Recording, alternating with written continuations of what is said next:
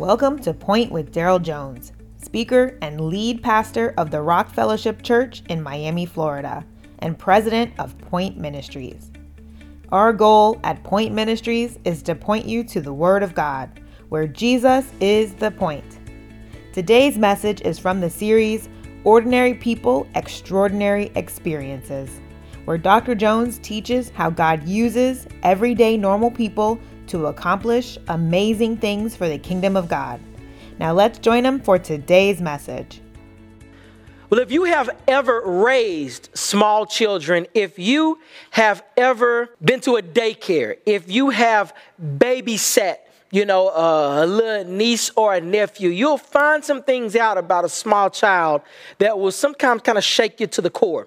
And I recently, not long ago, I had a friend of mine who they had their first child and just loved this new little baby, and baby's growing up. And one of the first times they got their child with other children, my buddy hit me up and was like, man, my son is great, but I saw some stuff in him that really bothered me. I said, what? What'd you see? And he's like, man, he was like, he don't want to share it all. I mean, he was just keeping this stuff and snatching stuff from the kids.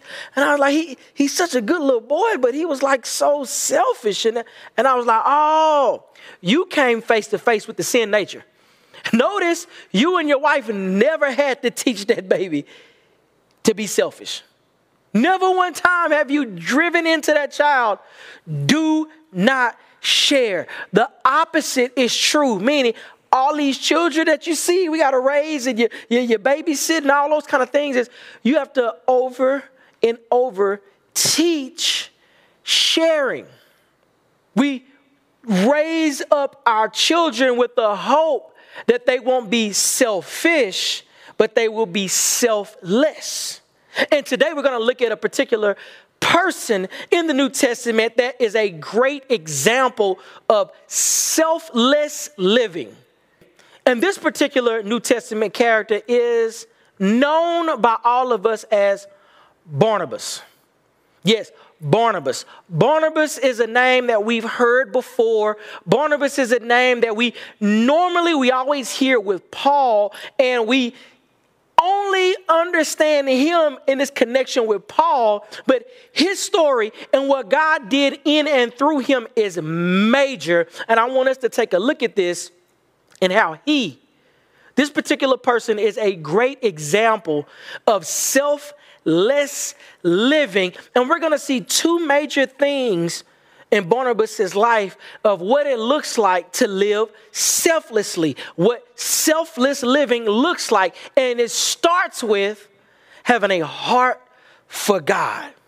Now, if we're going to do something, there's always a foundation. We always have a starting point. If there is a goal, then we're going to have certain objectives that we need to achieve to reach that goal. And the first one, if we're going to live selflessly, is going to start with where our hearts are aligned when it comes to God and what God is doing. And I want you to see the very first time that Barnabas is introduced in the scriptures of how he is presented to us. In Acts chapter 4, what you saw in the early church, the church in Jerusalem, was that they were growing, the gospel was going forward, and many of the disciples, they were receiving instruction and leadership from the apostles, and what they started to do was they started to share what they had so that everybody's needs were met. They would give to the church so that everybody's needs were met and that the ministry could go forward. That was the practice that they were doing right from the beginning at the early church. Now, what's interesting, we're introduced to this guy named Joseph. And this is some serious thing. We learned some things right from the jump. His name is Joseph. He's from the tribe of Levi, and he's from Cyprus. Now, we got to understand this. He's in Jerusalem when we're introduced. A lot of the diaspora Jews would come into Jerusalem. It looks like he came in from Cyprus and was staying there. So he had a Hellenistic background. He wasn't from Jerusalem. He wasn't from Judea. He had a Hellenistic background, but he was a Jew. He was from the tribe of Levi, and his name was Joseph. So he got a strong name. But he was called Barnabas. And as his life unfolds, we're going to find out why he was called Barnabas. Son of encouragement. And the very first introduction is his heart for God. He sells a field that he owns, brings it to the apostles, all the proceeds, and lays it at the feet of the apostles. What that's communicating is this. He is so invested in the gospel. He is so invested in what God is doing that he's taken from what he can benefit from, and he's given it for the advancement of the kingdom of God. One of the very first things we can learn when we're talking about selfless living is, do we have a heart for God, that the things that we have, the things that we own, we want to actually leverage that for the sake of the gospel? That we want to leverage that for the benefit of the church so that the ministry can go forward? That the needs of the people of God and what God is doing is met. It's not about the name. It's not about fame. It's not about notoriety. It starts from, do you care about the things God cares about? He has a heart for God. He's introduced, and this Levite background is interesting because he's not called a priest, but he comes from the tribe of the priests. One of the things that part of their background was, they take care of the temple. They taught the word of God. They provided for the ministry of temple worship to the Lord. And now he has placed faith in Jesus as Messiah, and he realizes, I'm not going to sell this field and take it to the temple, because God's plan and what he is doing is the advancement of the kingdom of God through the name Jesus Christ. And his heart, right from the beginning, we introduced to him, is that he is selfless because he gives of what he has for the advancement of the kingdom as he brings the proceeds from his field and lays them at the apostles' feet. And from there, we start to learn a little more information from him. Not only is he a Hellenistic Jew from Cyprus, now in Jerusalem, from the tribe of Levi, he's also very much respected. As time goes on, he becomes a very much respected and trusted man of God in the Jerusalem church. Now, this is where Peter was. This is where James were, the pillars of the faith, so to speak. John, all the heavyweights, the apostles. And this is how they felt about Barnabas. And I want us to look at this in chapter 11. The church in Jerusalem finds out that Greeks, non-Jews, have turned to follow Jesus. And they're like, we got to check this out. We got to see. Because remember, it just said they were sharing the word only to the Jews. And it says they found out, hold on, we got Greeks, we got Gentiles, we got non-Jews saying they following Jesus. We got to check this out. And who do they send? They send Barnabas. Now, I want you to understand how he's characterized right here in verse 24. It says, Barnabas was a good man, full of the Holy Spirit and of faith. Now, let's do a little English language right here, a little grammar. Full of Holy Spirit, and then and carries that over. So he's full of the Holy Spirit and he's full of faith. If the Bible described you as good, he's good. He's filled with the Holy Spirit. Now, if you remember, we've talked about this, being filled with the Spirit and indwelling Holy Spirit. It's characterizing this empowerment, but also influenced and led by the Spirit, meaning he has fully submitted himself to the Lord and however the Lord's going to use him. So it's no longer about him. It's about what the Lord's plan is for him, and he was full of faith. Everything about him was trusting the Lord. Why am I stressing this point? See, he was trusted by the Jerusalem church because he was a man that trusted God with everything. We talk about living selflessly.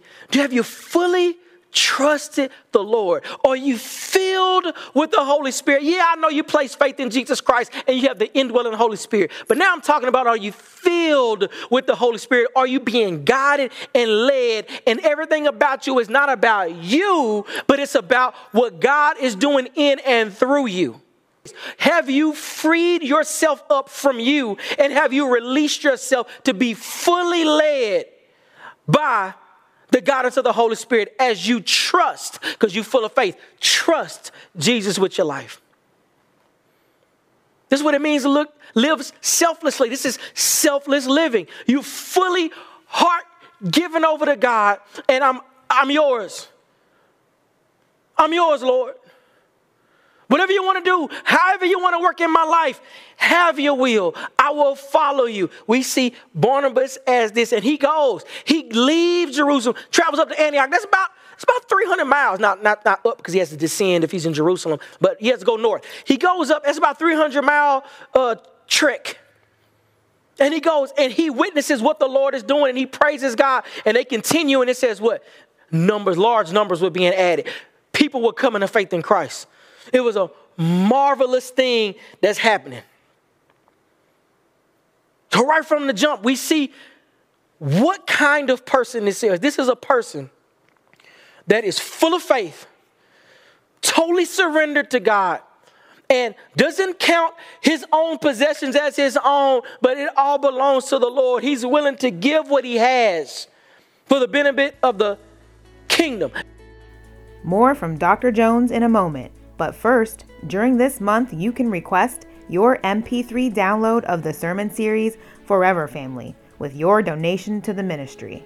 This is a great resource where Dr. Jones teaches how believers do not relate to one another like family, but we are truly family in Christ Jesus. Go to daryljones.org. That's DARYL Jones.org to give and request your copy today. Now let's rejoin Dr. Jones for the rest of today's message.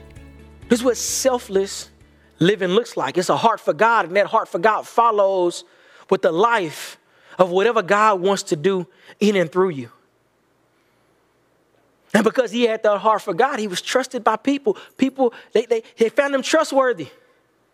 You don't send somebody you don't trust that far for that type of mission. See, when you live selflessly and people around you witness your faithfulness and your trustworthiness, you will be entrusted with more. Some of us, we want more. We want God to do more through us. We want others to give us more responsibility. We would like more in our lives. We like to do more. Some of us, even from a good heart, we want to make a bigger impact. How are you doing right where you are right now with what you have? Are you showing and putting on display a heart fully dedicated to the Lord, full of faith, full of the Holy Spirit? He was trusted. He had a heart for God, but his heart for God led to a heart for people. If we are going to live selflessly, if we are going to walk in selfless living, it starts with that heart of God, and that leads to a heart for people. Do you care about people you're around? Do you see people in need? Do you see things going on around you and actually care about them? And when they got word from a prophet that said it's going to be famine, they immediately start getting things together. Why? Because they believe the report from the Holy Spirit, and they said, we're going to go meet the needs. And so they did. Selfless living. Heart for God and heart for people. People are in need. We take the needs to them, but then it wasn't just about meeting physical needs. We also see that he was serious about taking the message of Jesus Christ to the nations. Barnabas participated in relief efforts, but he was just as serious as he believed the report from the Holy Spirit to go take relief. He did the same when it came to taking the gospel to people that needed the gospel, that needed salvation. And we see this in Acts chapter 13, verses 1 through 3. They go out and now they traveling, taking the gospel. This is when they took Mark along with them too, named John, also named John Mark. They took him along with them. They going out, they sharing the gospel. People getting saved. The Holy Spirit's coming on people. It's a marvelous thing. God is moving in a major way. They're taking the gospel to people that's never heard about Jesus. Don't know what the gospel of Jesus Christ is. What do you think about this? They preaching the gospel. Paul says this dude has got faith. He tells them stand up, miracle. Dude gets up. They think it's Zeus and Hermes. They bring out a sacrifice and they like, no, don't give us the glory. The glory goes to the Lord. And he says, you've known that God exists because you get rain, you get food, you have all this stuff. We're telling you who this God is. And then people get mad, and what do? They stone Paul to death. They leave him for dead. Now remember, Barnabas is his boy. Remember I said, it's not convenient. It's not convenient. You out here doing the Lord's work, Joker's getting stoned. All you know is, well, they call me Zeus, but they did that to Hermes, what they going to do to me? But the disciples come around, they pray, and then he gets up, and then they keep going. They don't quit. After all that craziness, they do not quit. What an encouragement to us. Even when it's not convenient, they go on and they keep planting churches. They keep planting churches and they seeing God defying every paradigm they have. Gentiles are placing faith. They're receiving the Holy Spirit. They don't have to become Jews first. They don't have to get circumcised first. They don't have to do all these things. It's by faith in Christ. And the disciples and all the apostles recognize what God is doing. Barnabas is on fire for the Lord. But it doesn't just stop there, because we're talking about a heart for God, heart for people. He also, I want to get this, we're talking about all this stuff with Saul. Remember who Saul was, right? See, he had a heart for people, and he even had a heart for people that other people were scared of. Other people who were fearful of, meaning he went out, it was him who went and got Saul. It was him from the beginning was defending Saul when everybody else was like, man, no, you know who that guy is? That dude is literally destroying the church. He is killing people. We see him, you go back in Acts 9. Acts 9:26, it says that when he arrived in Jerusalem, this time about Apostle Paul, he tried to join the disciples, but they were afraid of him since they did not believe he was a disciple. Well, nobody believed in Saul was a convert. They thought he was a spy. He was infiltrating. He was faking because he was going to get them. They were scared of him. And it says, Barnabas, however, took him, brought him to the apostles and explained to them how Saul had seen the Lord on the road and that the Lord had talked to him and how in Damascus he had spoke boldly in the name of Jesus. I'm stressing this point. Barnabas had a heart for people to the point that he had a heart for people that other people didn't have a heart for. He had a heart for people that people were scared of and running from. Because he understood the Lord in a way that some others, even at the time, even the apostles, they didn't get it.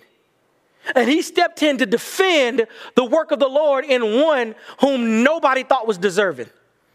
And then Barnabas steps in when nobody believed and said, no, God is able. Do you care for people like that? Do you believe God can do that for people? Do you believe that people that you think of the most diabolical, the furthest from Jesus, do you believe God can save them? And will you stand up for them? Do you have that kind of heart? Because that's selfless. He's putting his neck on the line. And then when Barnabas was pastor in Antioch, check this out. Barnabas is up there serving as pastor in Antioch. Paul coming to Christ. He's like, I need some help. Who do I go get? Let me go to Tarsus. I'm going to go get Paul. Brought him back. And there they served in ministry together. Sounded like they were co-pastors. He went and got him. He had one of those hearts. Some people still on the fence like, I don't know. No, I'm going to go get him. I'm going to bring him back because I know what the Lord is doing. I know what the Lord is capable of. Now, don't think it was all pretty.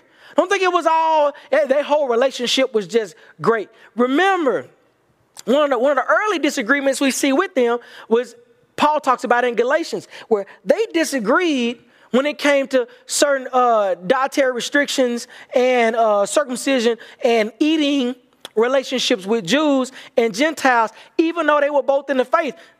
Paul charged up Peter because Peter separated himself from the Gentiles when some Jews showed up in Antioch when they were sitting there eating. And it says, and Barnabas was siding with Peter. Paul said, I had to go off on both of them because they have misunderstood. Even in their actions, they've misunderstood the gospel, the unity we have in Christ.